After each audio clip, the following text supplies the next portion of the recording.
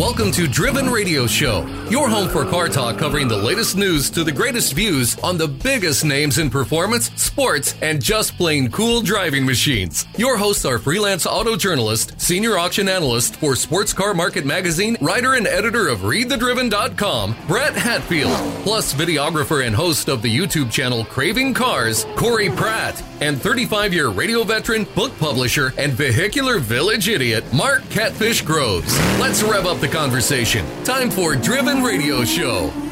Welcome to Driven Radio, your weekly automotive bacchanalia.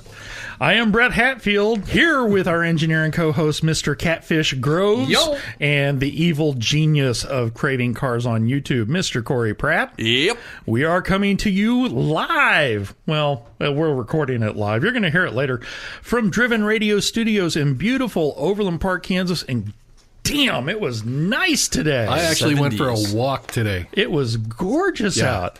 Yeah, I didn't wear a jacket. I got 3 of the 4 toys out.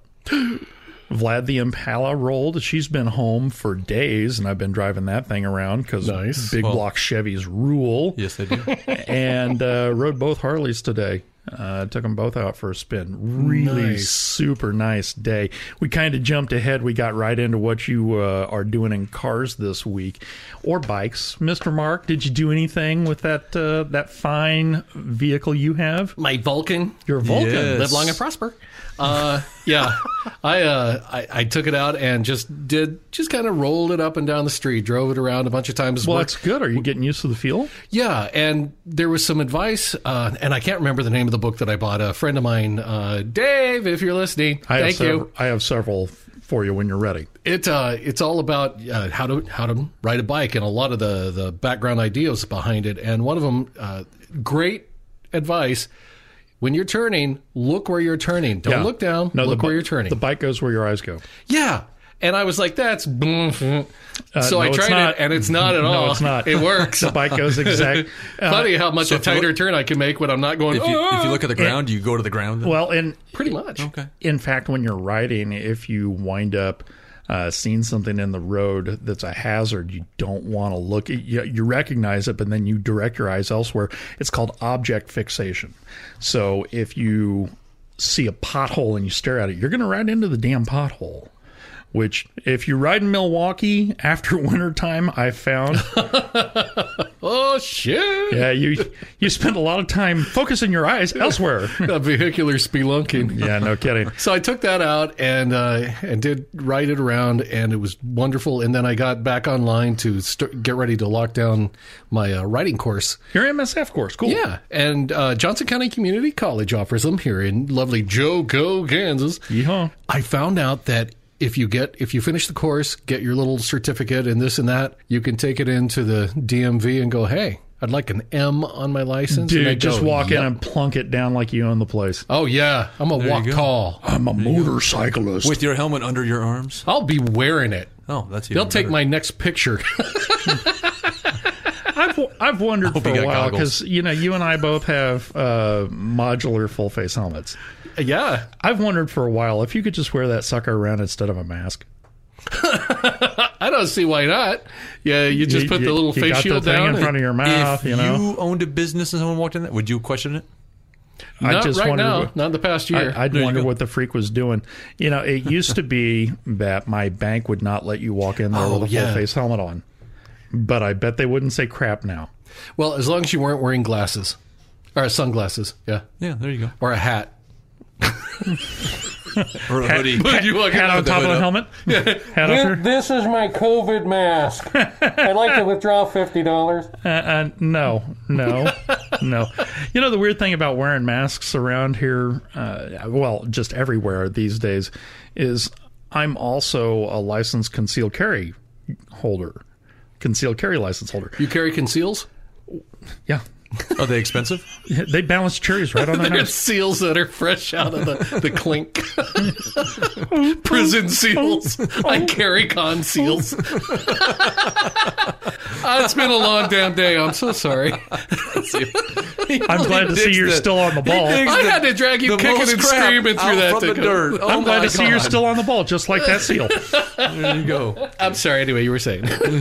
It's been rather odd to carry the last year and also be wearing a mask. I don't like the masks. I don't like them wrapped around my ears, so a lot of times I wear a bandana instead, and I'm thinking, I look like I'm here to rob the place. Yeah, this is a wrong story in the making. Well, before this goes too much farther south, Mr. Corey, Yes. done anything in cars this week? Well, for the first time in almost a month, I got the car out last Saturday.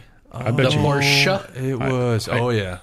The wheels have been done, nice and fresh. I had to make sure, I had to break them in. Oh, yeah. Because that makes no sense to powder coat wheels and have to break them in. But however, you know what I kind of forgot though? Break them in your mind. I You wanted actually to almost drive forgot around. how fast that car is. Yeah. It is very quick for what it is, and it's not even like near the fast side of those of a Porsche. Really, I mean, there's way faster ones. I'm still wanting to line up your Porsche versus my GTO.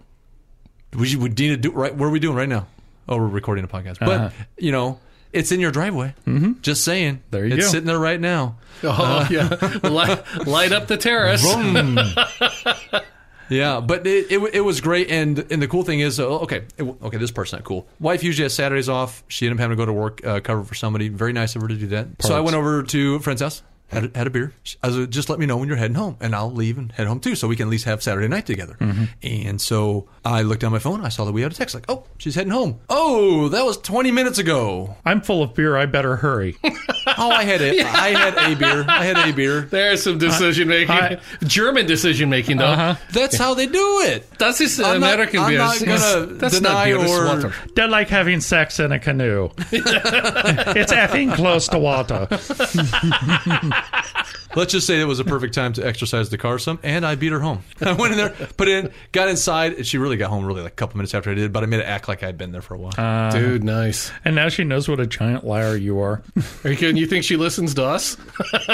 I'll just tell, I've met them. I'll just tell her we didn't Yeah. I'll just tell her we didn't end up recording today. Sorry. Yeah, there you We go. just hung out. Oh, hey, by the way, folks, you can find us online at drivenradioshow.com and readthedriven.com. Follow us on Facebook, Twitter, and Instagram at Driven Radio Show. And listen! Please, Jesus, listen. Listen on iTunes, SoundCloud, Spotify, Stitcher, Amazon Music, Audible, Pod News, iHeartRadio, and a whole bunch of other places. I'm just not even going to bother. Everywhere fine podcasts are heard.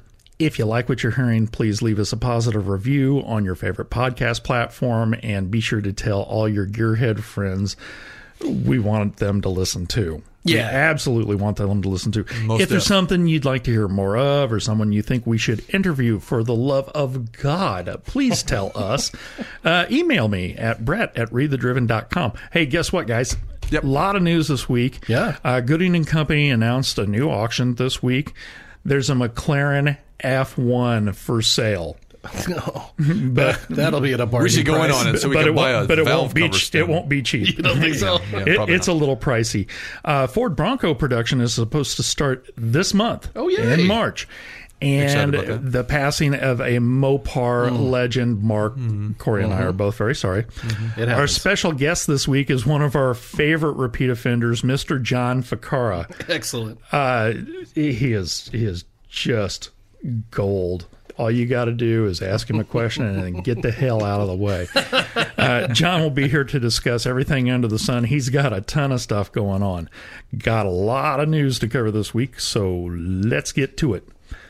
Hey, Dateline Santa Monica, California. Following the Amelia Island Concours d'Elegance's change in schedule from March to May of this year, Gooding & Company has decided to postpone its Amelia Island auction and will return next year in 2022. In lieu of the Florida event, the auction house has officially set a new sale in May under its geared online auction platform. The sale is scheduled to run from May 3rd through the 7th of this year, and will continue Gooding & Company's reputation of bringing the highest quality and upper echelon collector cars to market. Gooding & Company brings terrific stuff. Always very, very exclusive stuff.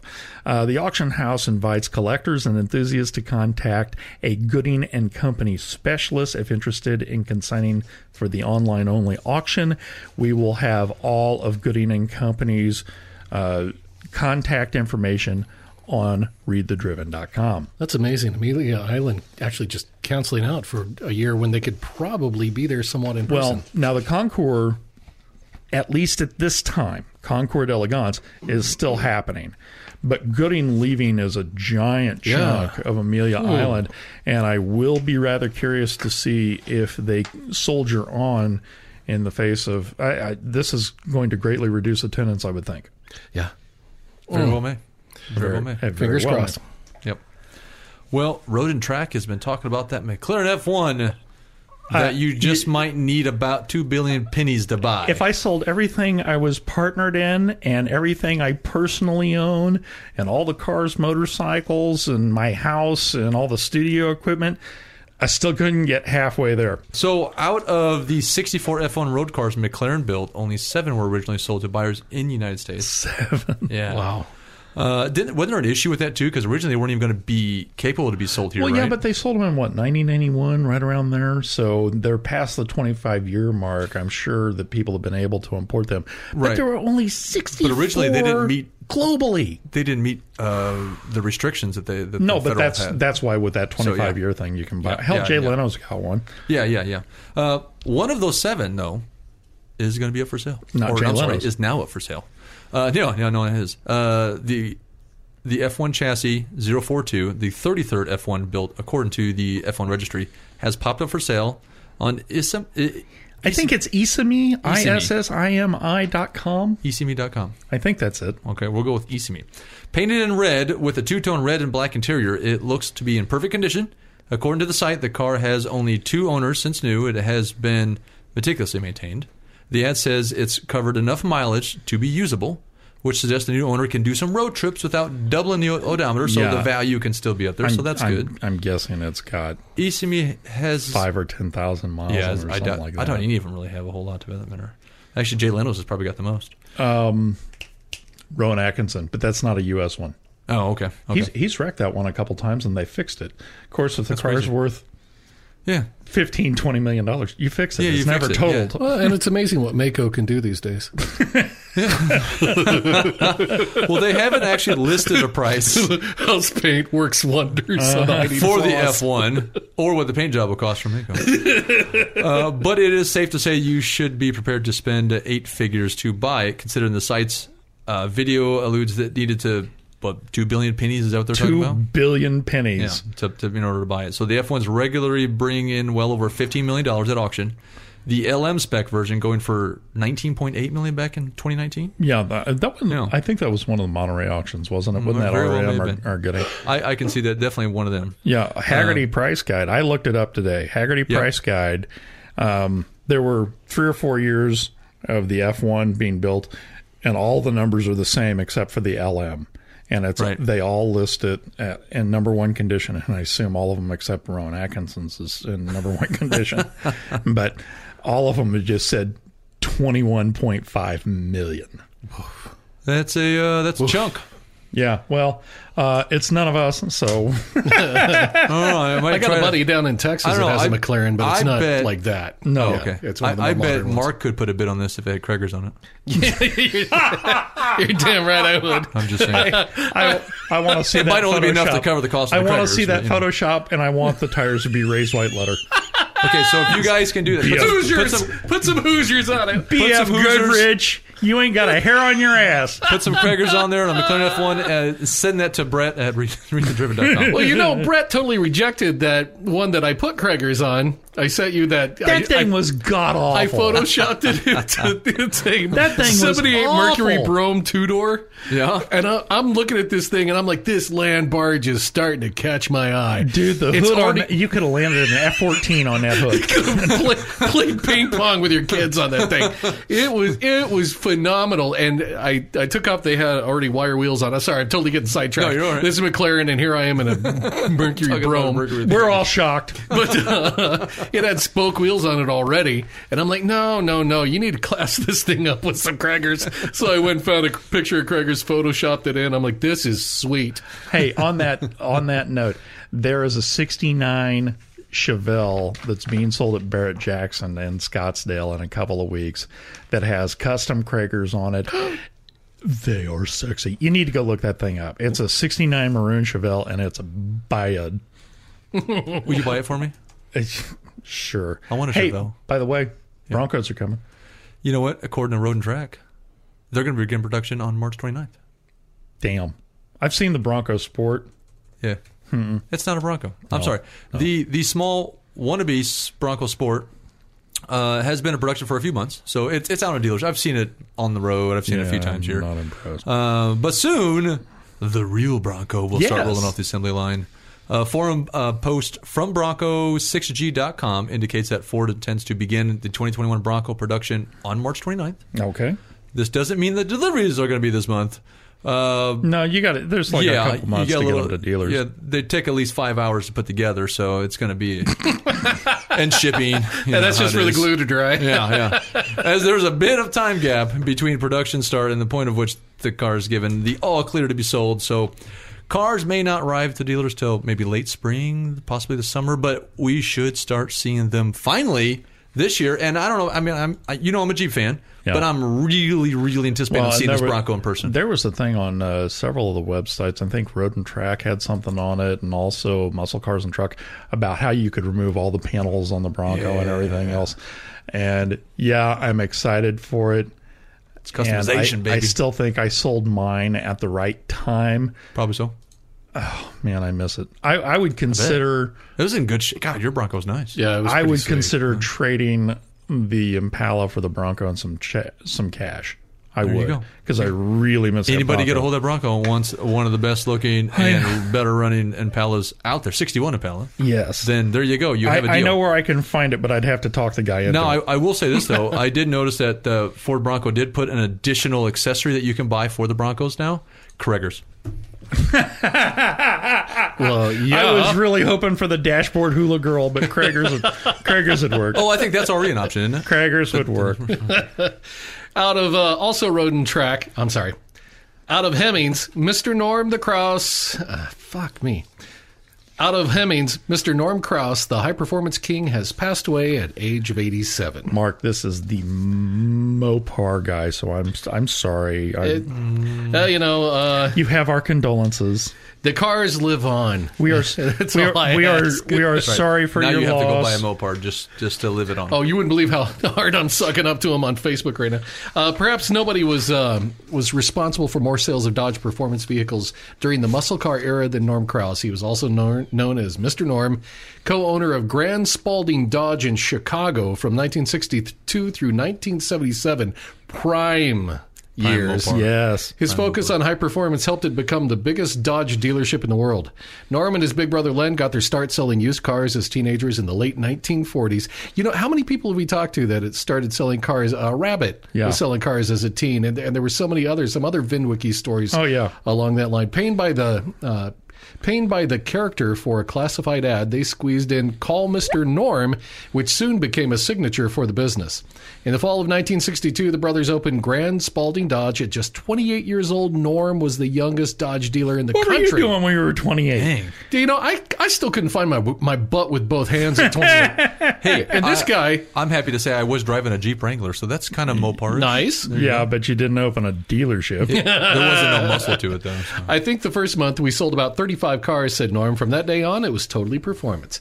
Now, as one of the first dealers to install a dynamometer, a dealer with that, Grand Spalding was able to properly tune their customers' cars, which were notoriously detuned from the factory. Odd but interesting fact. Oh, Norm. Now, according to Norm, the first 383 we put on our dyno registered 180 horsepower. What the hell is going on here? That's a quote. Let's set it up and see what she'll do. With a little work, they were able to get that 383 to make a reliable 325 horsepower. That's There a you bit. go. Another $140 just by playing around and going, let's get it right. So there were all of these other amazing things that they did. Norm's influence, he single-handedly could get Chrysler to produce a new model. That was the coolest thing in the whole article. Yeah, Chrysler said that a big block dart was impossible. Norm had his top mechanic stuff a 383 into one, and he drove it to Detroit to prove it could be done. Thus was born the Dart GTS. The next year, he got Chrysler to build him a 440 Dart. Can you imagine a 440 and a Dart? I would love to. The password Amazing is influence Cowflex. this guy had on Chrysler. This is amazing. They built 50 for him, which he sold easily as the Dart GSS for Grand Spalding Sport. Krause Brothers grew their business into the largest Dodge dealer in the world, selling trucks, vans, and standard cars along with the high-performance models. When others were turning away the younger crowd, Grand Spalding courted them. Yes. In 1977, Norm sold his share of the dealership, which closed within a couple of years. So, He left, the dealership folded. yeah. He That's was crazy. the dealership. Absolutely. And There's had no the doubt vision. about that. It's a terrific article. We'll Thank have you, the Norm, link. wherever you are. Going from the largest dealership in the world, well, at least that sells these, and then within 2 years, gone. Done. That's Mr. Norm was the dealership. We'll have the link to that article on readthedriven.com. Nice. And you really need to go read the whole thing from Hemmings. It's pretty incredible stuff. Our special guest this week is one of our favorite guests, Mr. John Vaccaro. John will be here to discuss everything under the damn sun. John's got a lot of stuff going on. That and a lot more is coming up next on Driven Radio.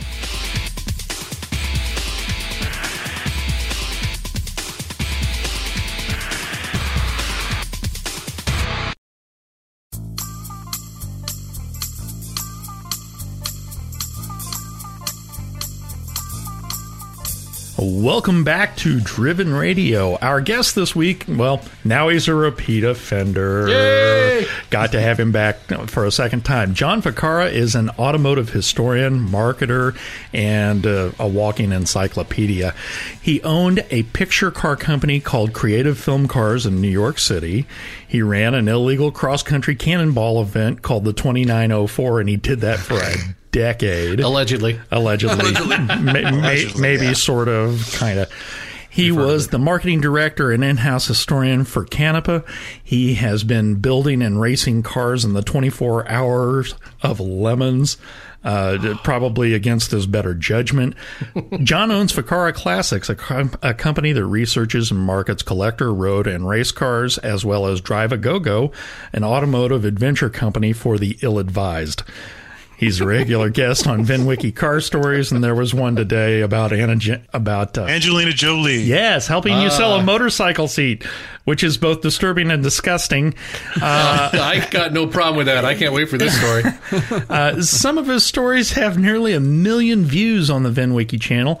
John's work has appeared in magazines including 000, Vintage Race Car, Classic Porsche, Speed and Sport.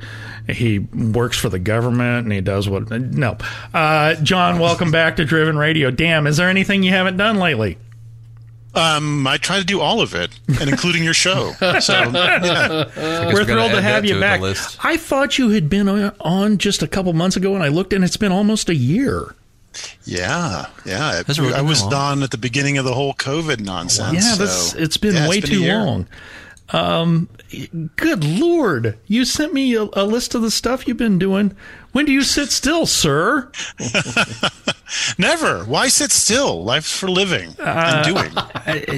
Yes, One I would disagree have with to that, actually. agree. Yeah. Well, let's start off with the first-year projects, and one that's near and dear for Corey and I, who are both Porsche mavens. Tell us about your 69 911S.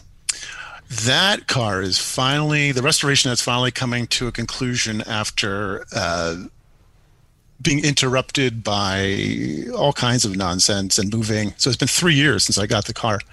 But it's an original numbers matching 911S, European car, California car. It was in such distress when I found it, full of mold and hot rod exhaust on it and carbs. And fortunately, the guy I've actually bought 6 cars to buy that one car.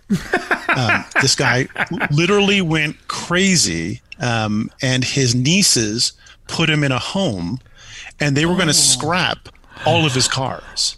No. And Oh my God. yes.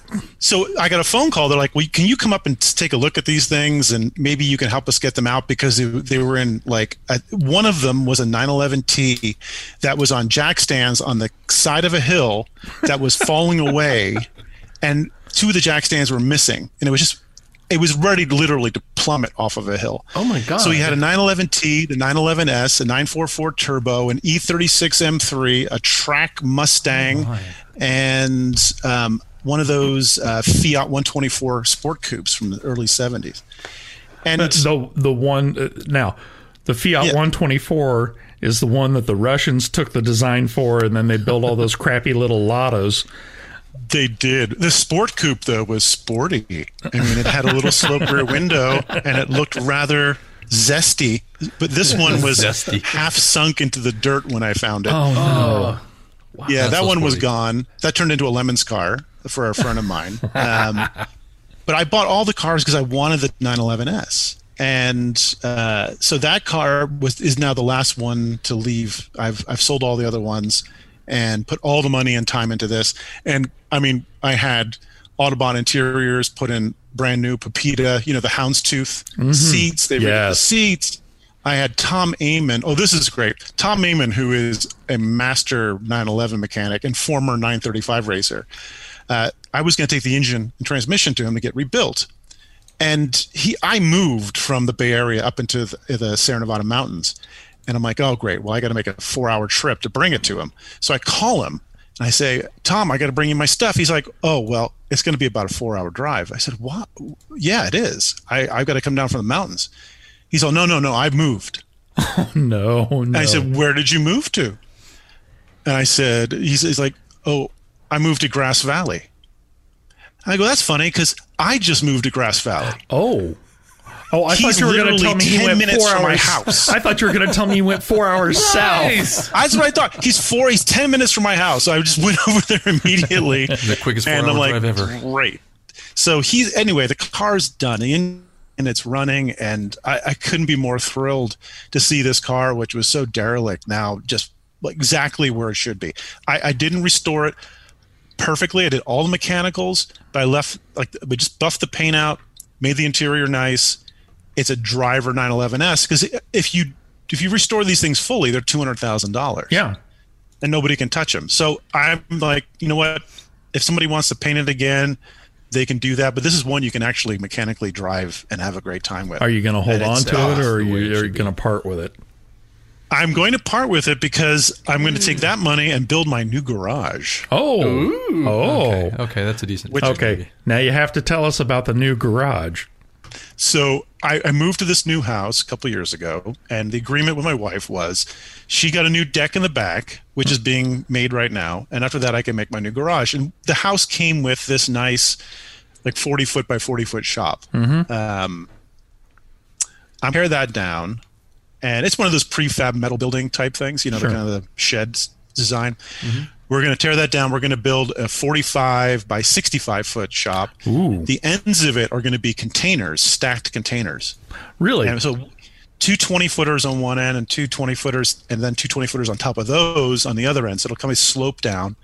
And I'll make one container into my office, one container into a studio to shoot my videos, one for storage, one for all the dirty work and tooling and machine work. And we'll have one as a clean room for engine building. So it's really exciting. I've already drawn it up. I've got somebody working on it. And the nice thing is if you build with containers, your real biggest expense are the trusses between them. Other than that, it's just bolting the thing together. So I think for about $100,000, I should have a pretty nice garage. Very cool. Right on. I want to come see it when it's done. Now, can I? Absolutely. Have you been working on Jay Lamb's car for Lemons? Or can I curse?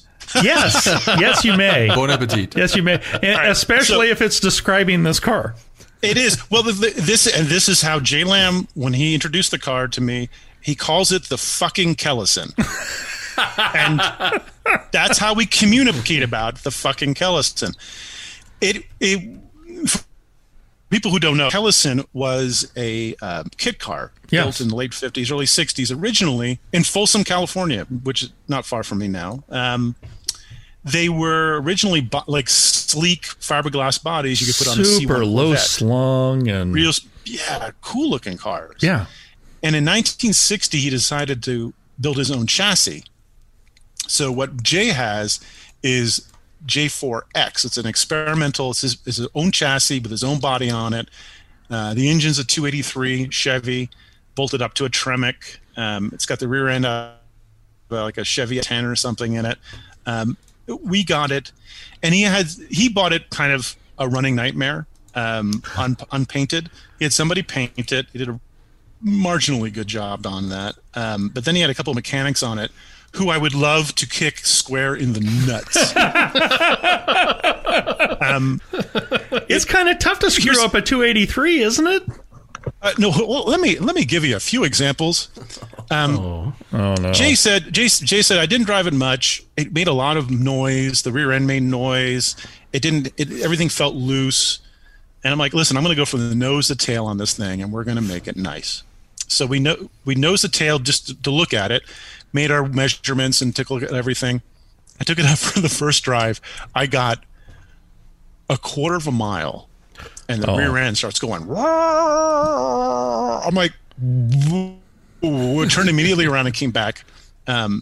Mechanic Matt, who works for me, like, Matt, open up the rear diff. I want to take a look. It's full of sawdust.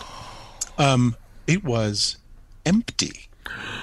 Oh. It had never been filled. There Oh. wasn't a drop of oil in it. Well, that explains the noise. Dry as a bone. All it had were metal shards at the bottom. Oh no. Well, they become lubricant when they get snacks. hot enough. Snacks for So later. this is kind of an indicative moment of what this car is like. Every nut and bolt loose. Every piece on it put on incorrectly. The engine like rebuilt with stuff stamped from India. Like, it was horrifying. I think So- that same guy built the the kick in the engine nuts on now. my 409 Understand. before I got my 61 Impala, and it burnt itself up at 500 miles, and we had to go back to the block. God. So we came up. I told Jay. I said, how far do you want to go with it? And he's all like, let's make it right. So I said, okay. My for it was to make it look like the way it would have been built in 1960. Sure. So it had a bunch of chrome Mr. Gasket parts and the off the shelf J.C. Whitney junk on the V8. We stripped all that away. We got period valve covers and the Holley on it. It had a Holley double pumper, and I'm like, this looks like a mess. So I sent it to my Holley guy, and he's amazing. He's been doing it for 30 years. He calls me, and he's all, "What the hell did you send me?" He goes, "This is 3 different carburetors put together." He goes, "I can't even restore it. Nice. I'm throwing it out." Nice. And that's so we get everything Franken-Holly. sorted. Jay wanted the exhaust painted white. I found the only place in the United States that will ceramic coat white because white's so difficult. Yeah. Where did so it he looks find like- this crap box? I don't know, and you know what? He got a deal on it, and he was enamored of the style and shape of it. It's very Speed Racer looking. Yes, it is. And so we've spent 6 months on it, and we're just finishing it up. We've got about 2 weeks till we deliver it to Jay. It literally looks like something more like an AC Cobra. And now, is he going to race as this far in as fit lemons? finish. No, he's going to be. I told him, I said, listen, we'll deliver it to you at the race, and you can use it as the Grand Marshal car and lead the lap on it. But it's almost a show car now, and we redid the interior, we did the steering. There's not one part of that car we didn't touch. Oh, it had the wrong size brake master cylinders in it, so the brakes didn't work. Like, not great. one part of that car fit or was right. It was. So anyway, Fantastic. after 6 months of work, it's done. Fantastic. It is no longer the fucking Kellison. We've removed that moniker from it. It's my nice Kellison. Now they can call it. There's a year in there. They can put the year in there instead of the other word. Okay. Yeah. In addition to Jay's craptastic Kellison, rumor has it you may have Chuck Yeager's pickup truck. I do have Chuck Yeager's pickup truck. Tell us about Chuck Yeager's pickup. Chuck Yeager, Apparently, I didn't know this, but Chuck Yeager lived up here as well. No kidding. We're not too far from Beale Air Force Base, and there's tons of roads around there named after him. But he bought this truck new in Grass Valley back in 1986, and we have all the paperwork with his name and everything on it. And Mr. Speed of Sound apparently loved his pickup trucks. I found a quote where they asked him back in the day about, because they used to give the astronauts Corvettes. Yeah. That was a big thing. Of course, he was never an astronaut, but they asked him about it. Chevy dealers weren't allowed to give the astronauts Corvettes, so their way around it was to lease the Corvettes to the astronauts for $1, $1, right? Yeah. So he said, "Who needs a Corvette? All I need is a Chevy pickup." And apparently, that's all he drove most of his life. So this is one of his pickups. My friend of mine bought it from his estate, and he's having us. I normally don't work on square body pickups, but I will work on Chuck Yeager's truck. Yeah. So we're getting it ready for auction for him. Yeah. Any idea where that's going to go? He wants to auction it on Bring a Trailer, believe it or not. No kidding. So we might see it on there in a few weeks. You could do worse. There's another rumor floating around that you've got the Cannonball Audi, and I'm wondering if this is Arnie's car.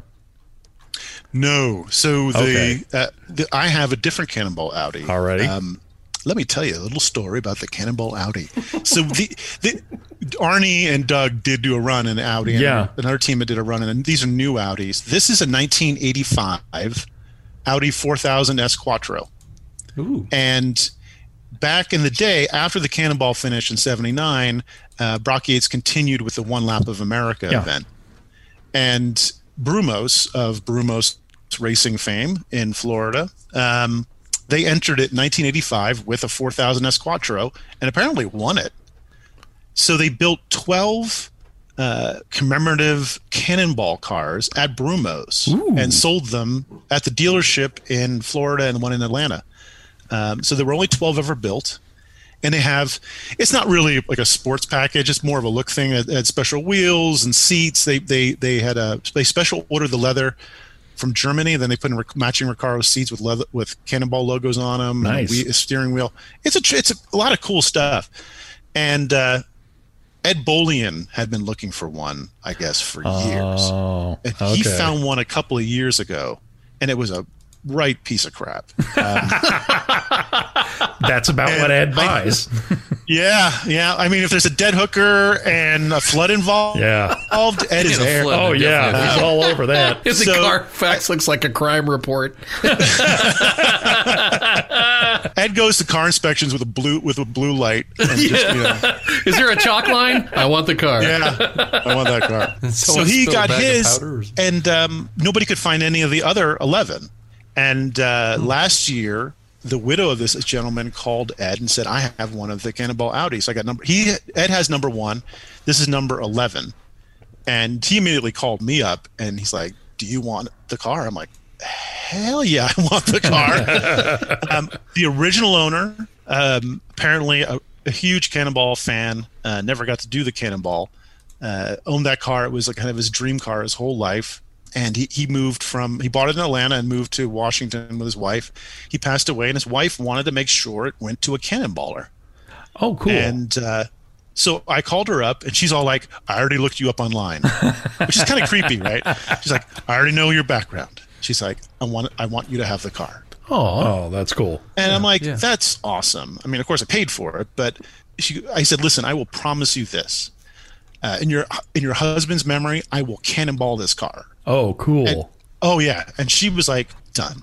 So we are going to Cannonball the car later this year. I guess I can let your listeners know this because it's getting less and less a secret. But so this year is the 50th anniversary of the Cannonball Run. Mm-hmm. Wow.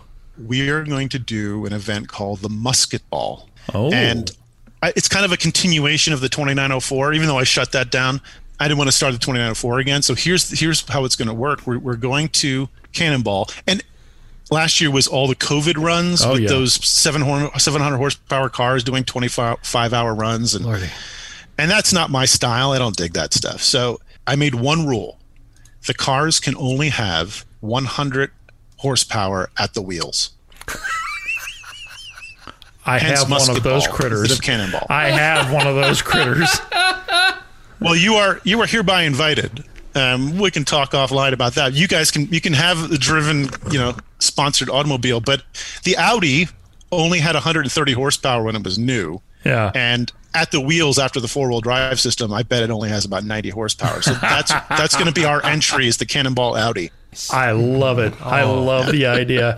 I totally want to be a part of this. I have a crap box 97 Buick LeSabre that I bought for my teenage daughter.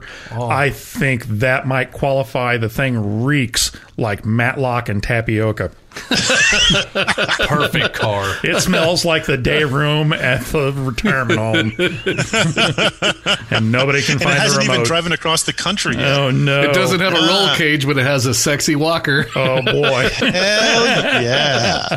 White with a burgundy velour interior. Yeah, that interior. I saw that. It looks like a flesh wound. Oh, and- it's amazing. And hail damage, you cannot believe the hail damage on that thing. Perfect. Well, we're going to dyno all the cars at the start party. Okay. And if you over 100 horsepower at the wheels, we're going to have some wicked and uncomfortable penalties. Well, that's okay. I'll pull one of the coil packs. It'll be fine. Believe me, I know every which way to cheat. And if you found cheating, it gets even worse. So the real goal is to cheat, but don't get caught. I got a couple Exactly. Well, that's racing, isn't it? That's right. I got a couple Harleys that qualify very well. I'm just not sure I want to put my butt on one to go all the way across the country. No. Yeah. You're doing another really cool road rally, the Gold Country Rally by Andiamo. Looks like that's coming up in May. Can you tell us about that? Yeah, I help out with a few concours, the Coyote Creek concours, which was new a couple years ago, and then COVID shut it down last year. The people who organize that are two of the most lovely people in the world, and they're pulling their hair out because they want to be around car people. So they decided to take the show on the road and came up with their company, Andiamo Let's Go. Andiamo means let's go in Italian. Their first rally is going to be in May, the 11th through the 16th, and I'll be participating. I'll also be doing I'll also be part of the entertainment. I'm going to do, as you know, I do my historic videos. So I'm going to do some of my funny car histories for dinner entertainment, and Nice. but the run is being driven from San Jose up into the Gold Country of the Northern California, up through Lake Tahoe, then back down through the Gold Country. Then we'll end up at Thunder Hill Raceway on day 4, I think, to do hot laps. And then we finish on the Delta King in Sacramento, which is a big paddle boat and hotel. It should be a blast. We're limiting it to, the limit is, I think, 40 cars. And they're not as uptight as like the Mille Miglia or the Cal Mill or the Colorado Ground or any of those things where, you have to be pre-60 or pre-65. So if you show up with something cool and interesting, they're going to let it in. And they've already have a few cars that have signed up that are going to be fun to see, trying to get up through the altitude of Lake Tahoe on the back roads. I was thinking of taking the Cannonball Audi as my car just to kind of shake it out, but I don't know, maybe the 911S would be more fun. Who knows? That would be cool. I think the 911S would be more. And the rally benefits my alma mater, McPherson College. Yes, it does. I didn't know that was your alma mater. It is. Really? It is. I'm one of those guys. Yeah, we're going to benefit McPherson College because you have to have a charity you're helping out with these events. Like the ball will be donating proceeds from musket ball to the Brock Yates Alzheimer's very cool. Association. Very cool. Yeah. Which we always did with the 2904. We tried to donate a few $1,000 their way every run to at least make up morally or consciously for all of our reprobate actions. Speaking of reprobate actions, the Suprona. Oh my God! Yeah. Now, refresh everybody's memory what the Suprona is, and then tell us what's new with it. The Suprona is part Supra and part Corona, but both Toyota. The short and skinny on it was we ran a Supra in Lemons for years, and they hated it because we had a 1JZ twin turbo in it. Yep. And they were like, "Listen, you're never going to win. We're never going to let you win. If you build something out of a pre-75 Toyota, you can do whatever you want." So we found a 70 Corona, which happens to be the first car that Judge Phil, the chief judge for Lemons, that was his first car he ever owned. Definitely sucking up the Phil. We took the Supra and we ripped out the front and rear subframes and we put them underneath the Corona, which was never intended by God. Yeah, that's not a Corona anymore. And then we put the 1JZ in there. We shoehorned that in there and we built a race car out of it. And it's a real Frankenstein machine. We just are right now, literally before I was talking to you, we were assembling the engine because we found a dead hole in it. And we're going to be running it on ethanol. Because it takes race fuel. Like basically those Japanese market 1JZs have to run 100 octane, which at $10 a gallon gets pricey over a 16-hour race. Yes. I bet so. But running on E85 at $2, $2.25 a gallon, which has almost unlimited octane, it's a piece of cake. We'll bring our own fuel in a drum and we can turn the boost way up. And because we built this car, we never get a penalty lap again. So we can do whatever we want with it. So it's going to be a completely nasty, evil cheater car. People are going to hate us, and that'll be lots of fun. How soon is this going to be terrorizing racetracks? We'll be on the fingers crossed because it is racing, so we'll be wrenching until the minute before. But hopefully, April 3rd at that's soon. Yeah, that's soon at Sonoma. We'll have that on the track. If that works out, our plan with it really is if we pull that off, we'd love to run that. Do a pass at Bonneville with it, and then run the 25 hours of Thunder Hill, which is a legit professional, road race. Oh, so this thing must be really good. It's going to be really good, but it's a $500 car, right? So, and then that. If we could do Pikes Peak, so that would be my dream thing is to drive through Pikes Peak, Bonneville, and a real endurance race in my $500 car. We'll have to introduce you to Cash Singh. He's running Pikes Peak, but he's doing it in Shelby Mustangs and things like that. Oh, that sounds easy. Yeah, well... that's all off-the-shelf stuff. Cash also works for Ford. He's one of their enthusiast brand managers, so I'm guessing that he gets a little bit of help. Yeah. You are going to do something really cool this weekend. I'm not sure how much you can talk about it. Car Track 4, you're shooting with Ed and Tyler and Freddie. How much can you tell us about it, and how much do you have to keep your lips zipped? I don't know. I never signed any documents, so I guess I can hint a little bit. So Car Tracks 1, 2, and 3 were kind of operated from a center base. And I guess viewers weren't digging that. They were kind of, the last one was in Vegas, and the last one was in this horrible, weird haunted house thing in the middle of Missouri. Yeah, and then the previous one was in Vegas. That's the one I was the guest appraiser for. And then the one before the first one was down in Florida, and people didn't like the fact that they weren't driving the cars. So I might say for the one that you were in, you may have given that Maserati a little bit more value than it really had. Hey, that was. I got to drive that thing. That thing was a bloody nightmare. Yes. I admire Freddie for hanging in there. There's no air conditioning. It's 118 degrees out. Yeah, well, and the seat. The worst part about it was the seat was reclined all the time. Well, it's because it was broken, wasn't it? Yeah, the seat was broken. Like it's kind of like Top Gear, where they kind of do like there's some things that aren't real for entertainment purposes, but all that was real. Like that, how bad that car and what was wrong with it. The window didn't go up, the air conditioning wouldn't turn on, the seat was laid back. It did sound great, though. I mean, absolutely sounded great. Most Maseratis do. They sound incredible. That's one thing they have going for them. But until they don't. Yeah. Well, and that until thing, you hear that final. And that's it. Not a good and sound. that thing did look like a spectacular crap wagon. Oh, it was. Well, one of the guys from the shoot, I think, bought it. I was going to buy it. I said that on air, and I was going to drive it home, but I ended up taking their M6 home, the V10 M6, which was a pretty delightful car. I actually enjoyed that. I kept that for a while. We sold that for a charity auction, Dream Car Exchange. Okay. All righty. And that went to charity. But getting back to what I'm doing this weekend, so they're actually driving the cars about 1,000 miles across from Texas to Colorado. I think I can say that. Kind of high plains drifter style. Okay. And I will be returning in a guest capacity once again, which I'll let people figure that out by watching it. But Car Trek 4 should be out. They get those out pretty quick, so probably in the next couple months or a month. Well, very cool. We look forward to seeing that. Now, I happen to know what they're driving roughly in this, and I know what Tyler's car is because he's already put out a video on it.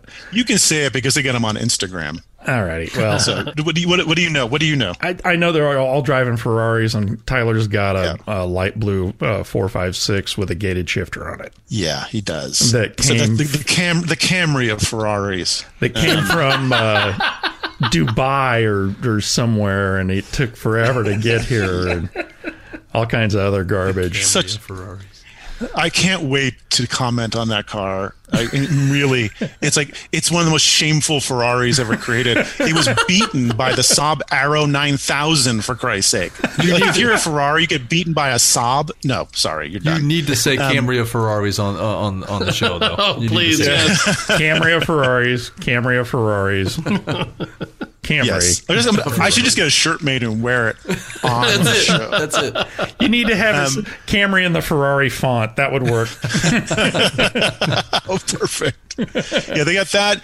Ed's driving a 599. Oh. And Freddie's driving a 308 GTB, I think. That's kind of a cool car. You didn't see too many GTBs.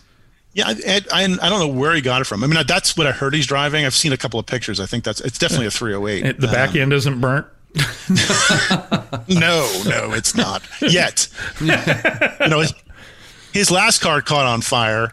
I think that's just going to be a thing for him. It's like maybe we'll just light every single car he ever gets on fire. I like seeing him set off a fire extinguisher inside that McLaren. Yeah, he likes his powdery fire extinguishers. I got to introduce him to Halon. I mean, that's enough with the powder. Alrighty, we covered the new garage. You've been go-karting with your kid? Are you turning him into another little car fiend? My son has been watching Formula One since he was in the womb. And before he knew who any football player was or anybody else, he knew who like Lewis Hamilton and Sebastian Vettel was, and the statistics of each and the politics of every team. He can tell you all of it. I like him already. He showed interest in racing and doing some kart racing because he asked, how do you get into Formula One? And we're like, well, they usually start in karts. And he's all like, okay. So I bought a couple of used karts from this guy whose son did the same thing and got too old for him. He just sold me the entire kit, 2 karts, the carriages, all the spare parts, everything. Bang, just slid them into my truck. We've been karting, and I got to recommend that to anybody. If you've got a son or daughter that wants to, is interested in racing, it is so much fun because you can do track days. Most of the time you're not racing, you're doing track days, and you do it together. Here's my kid. I've been driving and racing for decades, and here he is like pulling away from me. I'm like, you son of a bitch. You're laughing and crying at the same time. Horsepower to weight, baby. Those little kids don't weigh anything. So I keep putting I always have an empty tank. He always has a full tank. I make sure that I try to even it out as much as I can. I'm like, Dad, what's this huge block of lead? I don't know. It was always on there. But we've been having a great time, and he's going to start competing. And he's 10 years old, so they have what's called cadet karts, which is kind of somewhere in between little tiny ones and adult ones. But the 2 karts we got were adult ones, so he's been driving an adult kart for the past 6 months and having a great time. What size are the engine? It's such a they're the Briggs & Stratton LO206, and I don't know what CCs they are. They're not huge. They only make 9 or 10 horsepower, and I think if you trick them out, you can get like 14 out of them. But the LO206 races, the reason I picked that and not the 2-strokes is that the 4-stroke LO206 is a sealed case. So you can't tweak it and take it apart and go crazy with it. It's like the 2-stroke karts are really quick, but you have to rebuild the engines every couple races. If you're really rich, you can make everything out of titanium. The LO206 is really you just change the oil and tweak a couple of things, and those things run on and on and on and on and on. And the base of the engine, like this, if you just buy the center of the engine, just the sealed block, it's only like $300. No kidding. So basically buy a new engine every season, That's have a fresh motor, and just put the ancillaries on. That's the cheapest racing ever. What's the whole cart weigh? About 100 pounds, 125? Yeah, something like that. They're super light, like light enough for a grown man to kind of lift into like one end at a time into a truck. So, we put them both in the back of my pickup truck and head down to the track, and he has a great time. I mean, again, I would recommend it to any parent to do that. And you can buy used carts, for $1,000, and then all you're looking at is like a helmet and some gloves, because you can wear your street clothes in them. And if you get more serious, you can invest more. That's the whole trick, is the kid actually interested? Yeah. So we told him, he borrowed my sister's dirt bike helmet and some garden gloves, and that's what he started driving in. I said, for every couple months you do this, we'll get you a real helmet, we'll get you a racing suit, but you got to stick with it. Slowly and surely, he's looking like a little race car driver now. That's awesome. He's a little Very cool. Alrighty, now for the question that I didn't confer with you on. We had you on last time, and my favorite question at the end of the interview is always to ask somebody, what's the dumbest thing you've ever done in a car? And you had a couple of pretty good stories for us, because it sounds like you've done a lot of dumb crap in cars. What's the second dumbest thing you've ever done, John? I forget how I answered it last time. I come up with more dumb stuff. Oh, it's a hard question. I probably did the same thing last time and hemmed and hawed, because it depends on how you classify being dumb is. It's like, is it taking risks? I mean, driving either driving $1,000 used cars across the country in 30 hours. That qualifies. Either ending in arrest, a hospital stay, or changing your views on religion. Or your shorts. Believe it or not, I've never been arrested. I've never had an accident in a car, at least, that required me to go to a hospital, and knock on wood on that. Yeah. My wife's knocking on wood over there. Yes. So I've never been.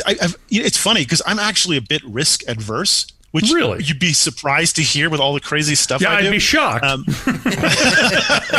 But I'm very, very, I was always the kid who would, never jump straight off the cliff. I'd be the one who would observe and try to figure out the engineering of it and the angles and the wind speed, and then I would jump. So I do a lot of silly things, but I really work hard at making sure they're safe and logical in the first place. So I've been very lucky, I think. I've only been in one motorcycle accident.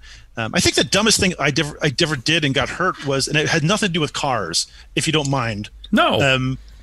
It actually had to do with bicycles. Back in the 80s. Got a few of those. Back in the 80s, I was a semi-professional freestyler. No the trick kidding. bikes. Oh, wow. Yeah, believe it or not.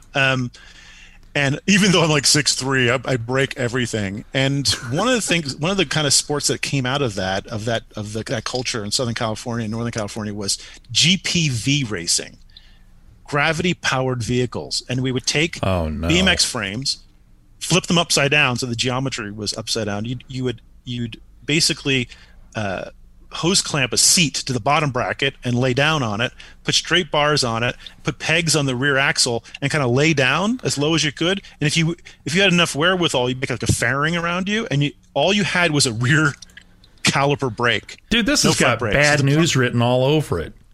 Oh, it is. It's so silly.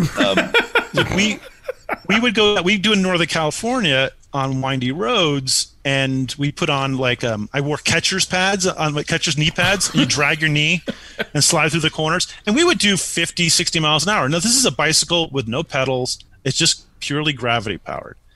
So they had the championship for this down in Palm Springs, and everybody been bragging about how fast they'd go and what their bikes were like, but we never had a kind of grand meeting. And Vision Streetwear sponsored it. It was a big to do, like 87, I think. And I drove down there with my gear and all my radical, cool, 80s stuff, and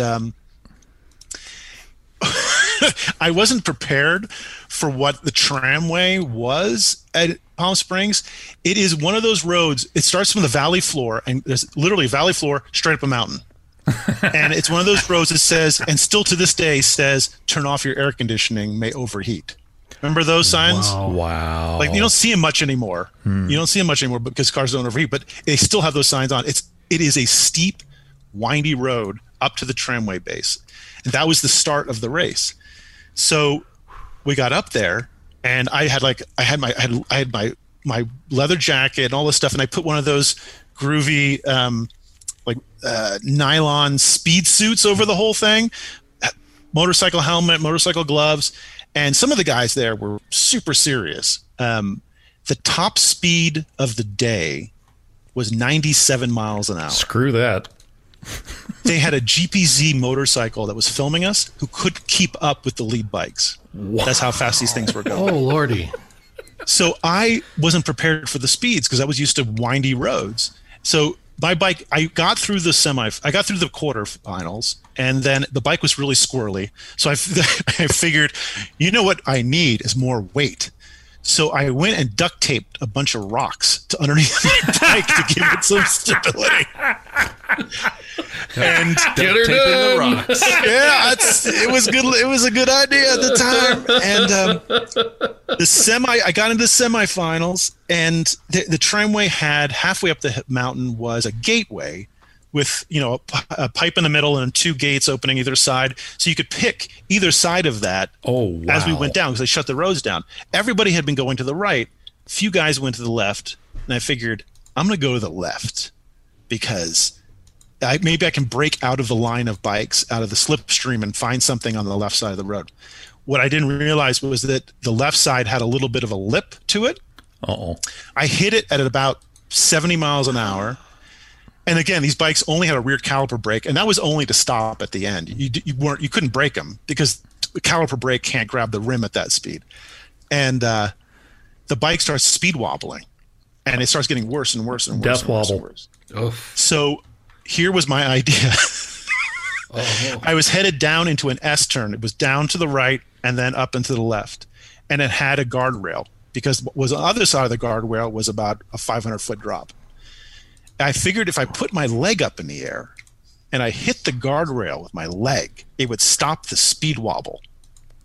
I know. So, yes. So I got my leg up because I had, the catcher's pads on, right? This is so I figured it couldn't hurt that like badly. That Arlo Guthrie song, a motorcycle song.